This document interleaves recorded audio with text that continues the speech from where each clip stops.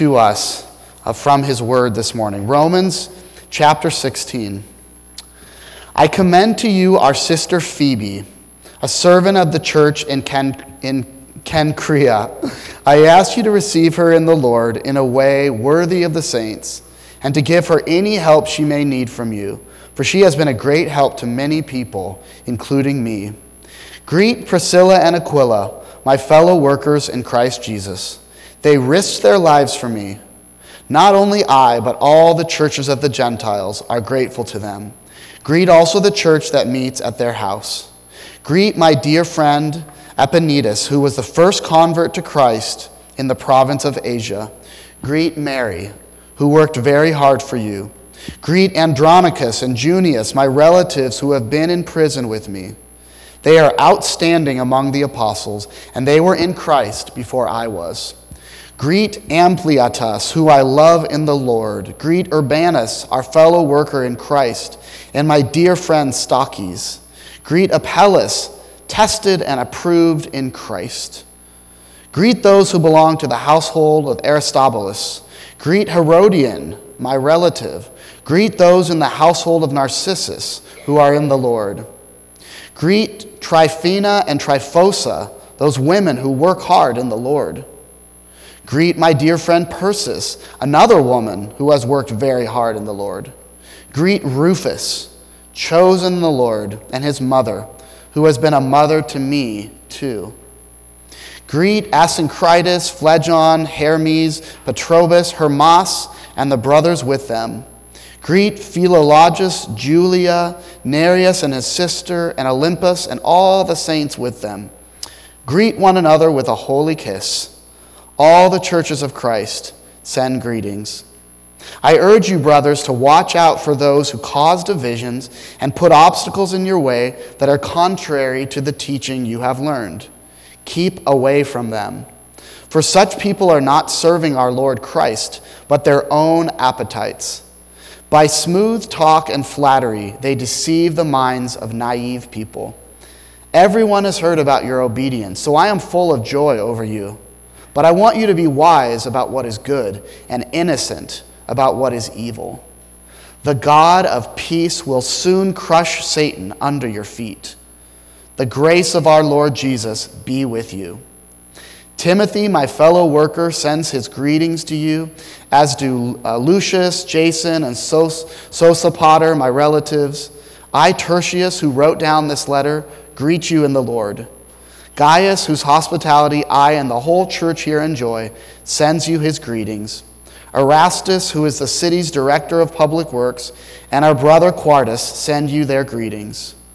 Now to him who is able to establish you by my gospel and the proclamation of Jesus Christ, according to the revelation of the mystery hidden for long ages past, but now revealed and made known through the prophetic writings by the command of the eternal God, so that all nations might believe and obey him. To the only wise God be glory forever through Jesus Christ. Amen. Amen. Amen. Well, if I haven't made this point the last few months, this letter, of course the whole Bible, but this letter of Romans is so important for our time and place. It speaks directly to so many concerns and so many struggles. Here's what Martin Luther wrote about it, almost 500 years ago, 507 years ago, but it's so true today. He said, this epistle is really the chief part of the New Testament and is truly the purest gospel. It is worthy not only that every Christian should know it word for word by heart, but also that he should occupy himself with it every day as the daily bread of his soul. Feasting on God's word as your daily bread, as your sustenance, as a thing that you go back to again and again when you forget, or when you grow weary, or when you're doubting and questioning, to come back to the word of God, especially to come back to a beautiful letter like Romans. This is the book that our neighbors, that our city, that our culture desperately needs. There's so many fads, and there's so many trends, and there's so many, old false ideas that pose as new ideas. I was talking with Pastor Hayes a few months ago. We were studying this book together, and he said that the time that we're going through right now, the last couple years have been the most difficult time since World War II. And maybe that's true, but this is the truth that we need to hear.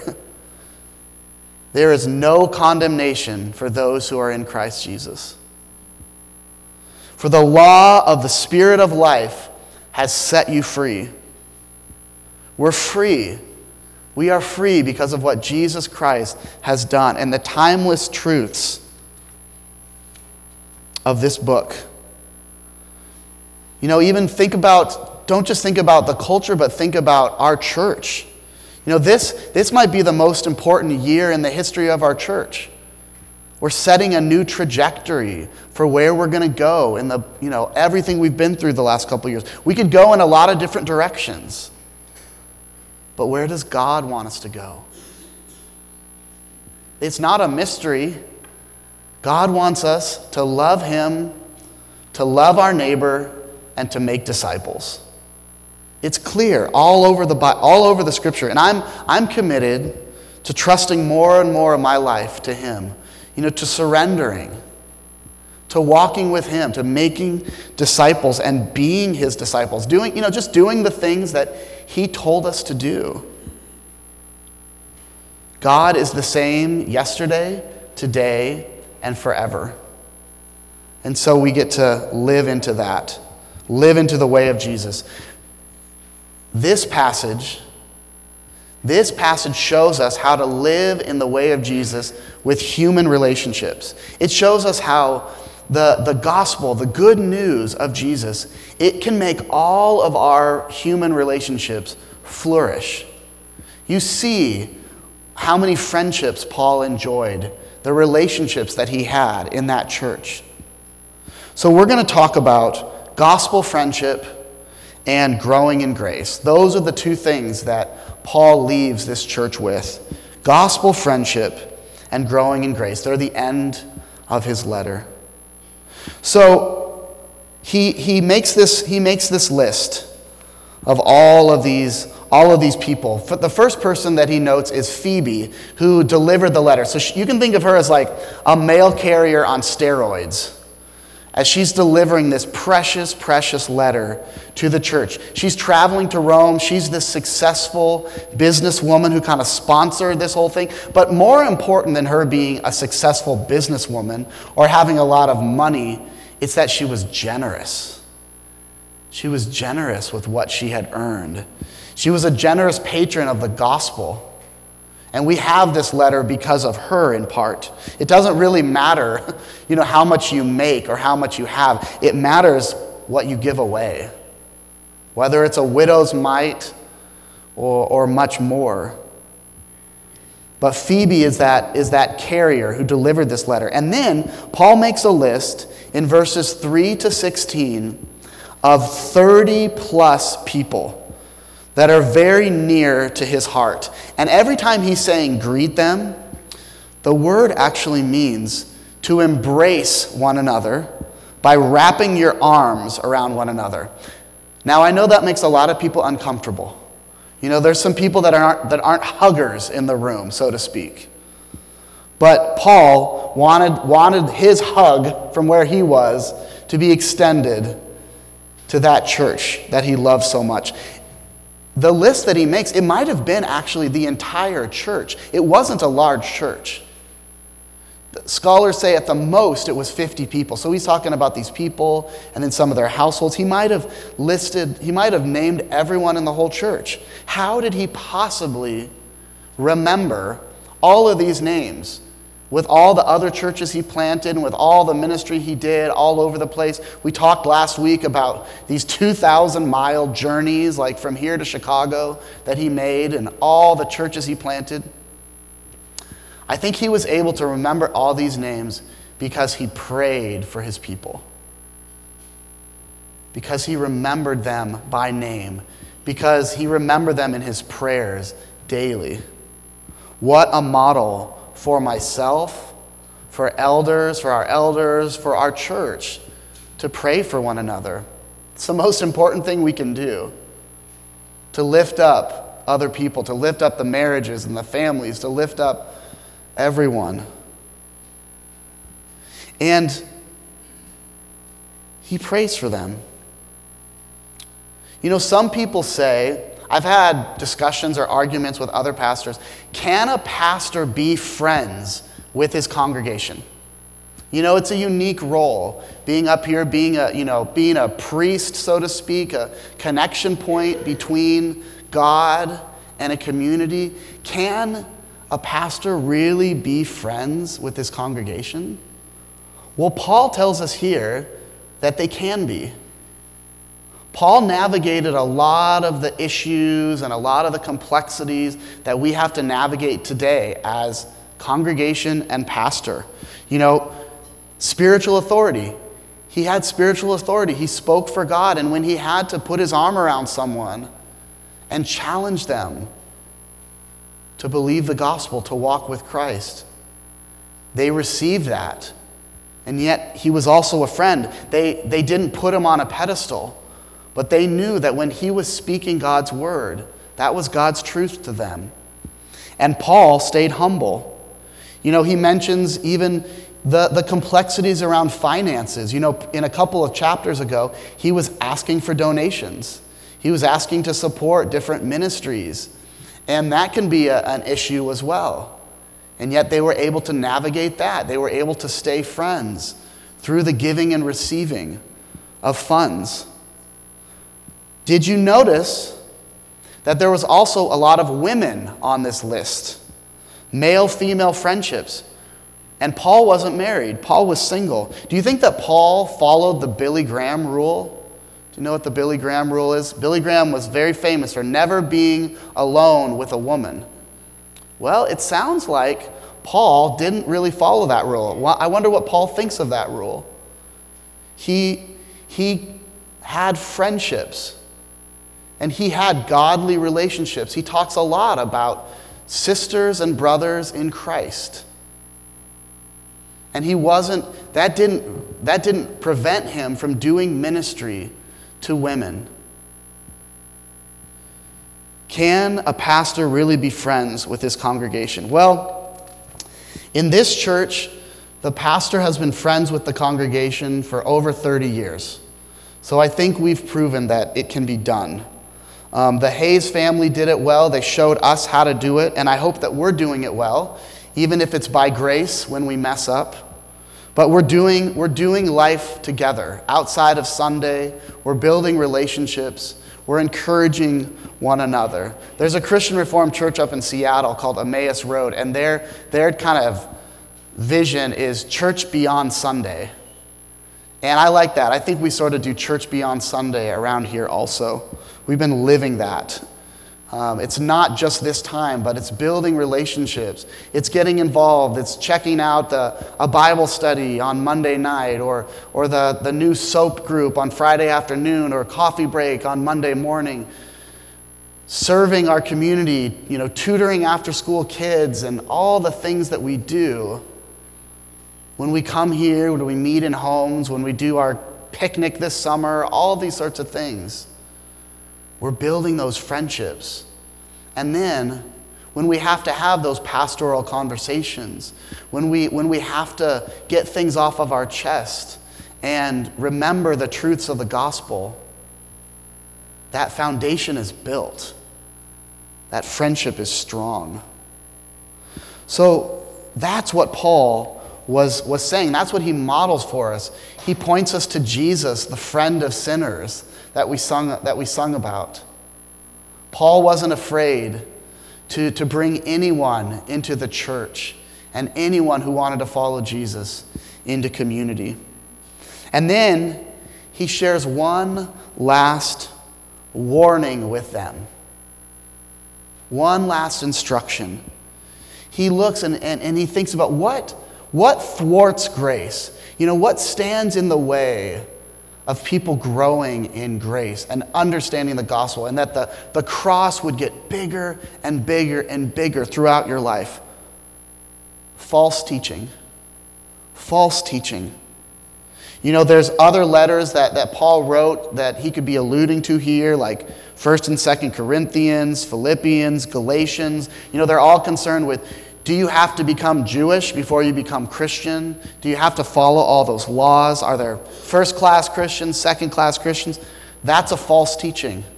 It's a false teaching that you would have to follow all the rules and regulations to work your way up to Jesus.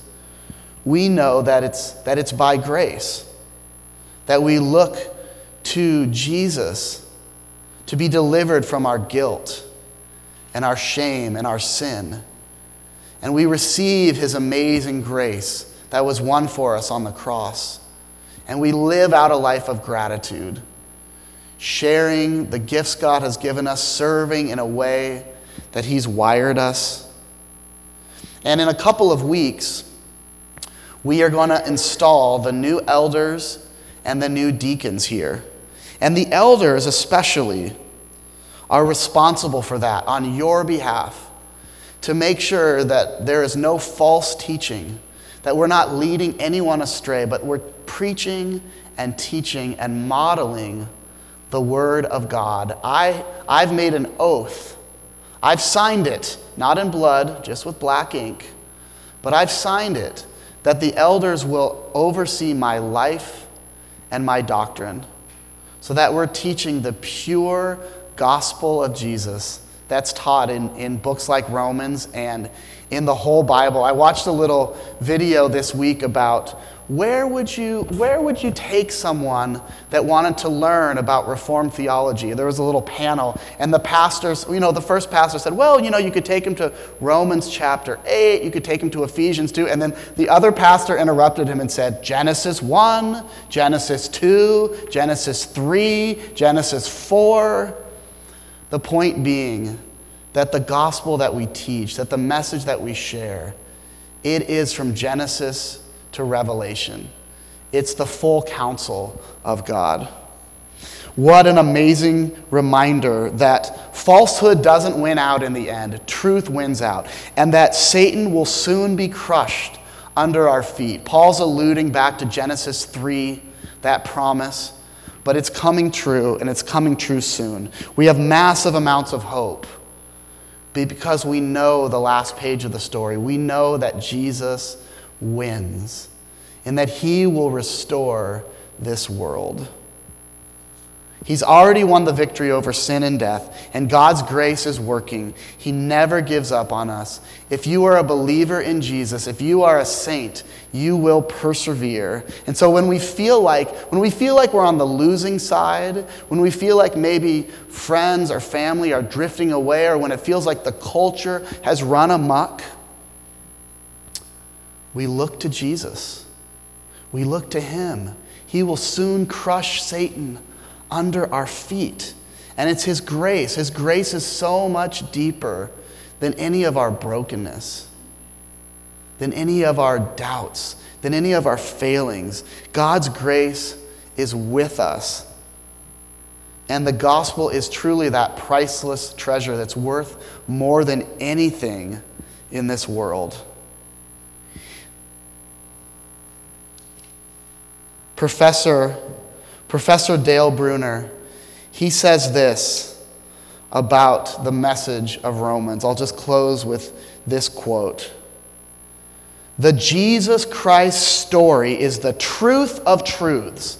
Capital T, capital T. The truth of truths. The most personal word of God ever given to the human race. God's Jesus story seeks personal, heartfelt faith. Faith that Jesus really is God's very own Son and God's most personal word to humanity. And that every single person who simply places his or her faith in this person is given a perfectly right relationship with the true God. This is very good news. Very, very good news that all we have to do is place our faith in Jesus, to believe in him as God's very own Son. And we're given a perfectly right relationship with our Father, with the God who created us all and longs to have a relationship. And as Paul says in verse 27, to the only wise God be glory forever and ever and ever through Jesus Christ. Amen. Let's pray together. Heavenly Father, thank you for your word and your Spirit, your Holy Spirit that applies this truth to our lives. God, thank you that because of Jesus, we can have friendships, different kinds of friendship, even friendship from pastor to congregation, and certainly as brothers and sisters in Christ across the congregation, that these friendships would cross every kind of barrier, every kind of obstacle, that you can make us truly a family in you, so that years and decades from now, we could write letters to each other and thank God for one another. Thank you for everything that we learned through our brothers and sisters here. Thank you that Paul models that for us and points us to Jesus. Thank you for his reminder to build our house on the rock, to build it on you, Lord, because you are the same yesterday, today, and forever. Forgive us when we're adrift. Bring us back to your truth. This we ask in the mighty name of Jesus our Lord. Amen. Amen.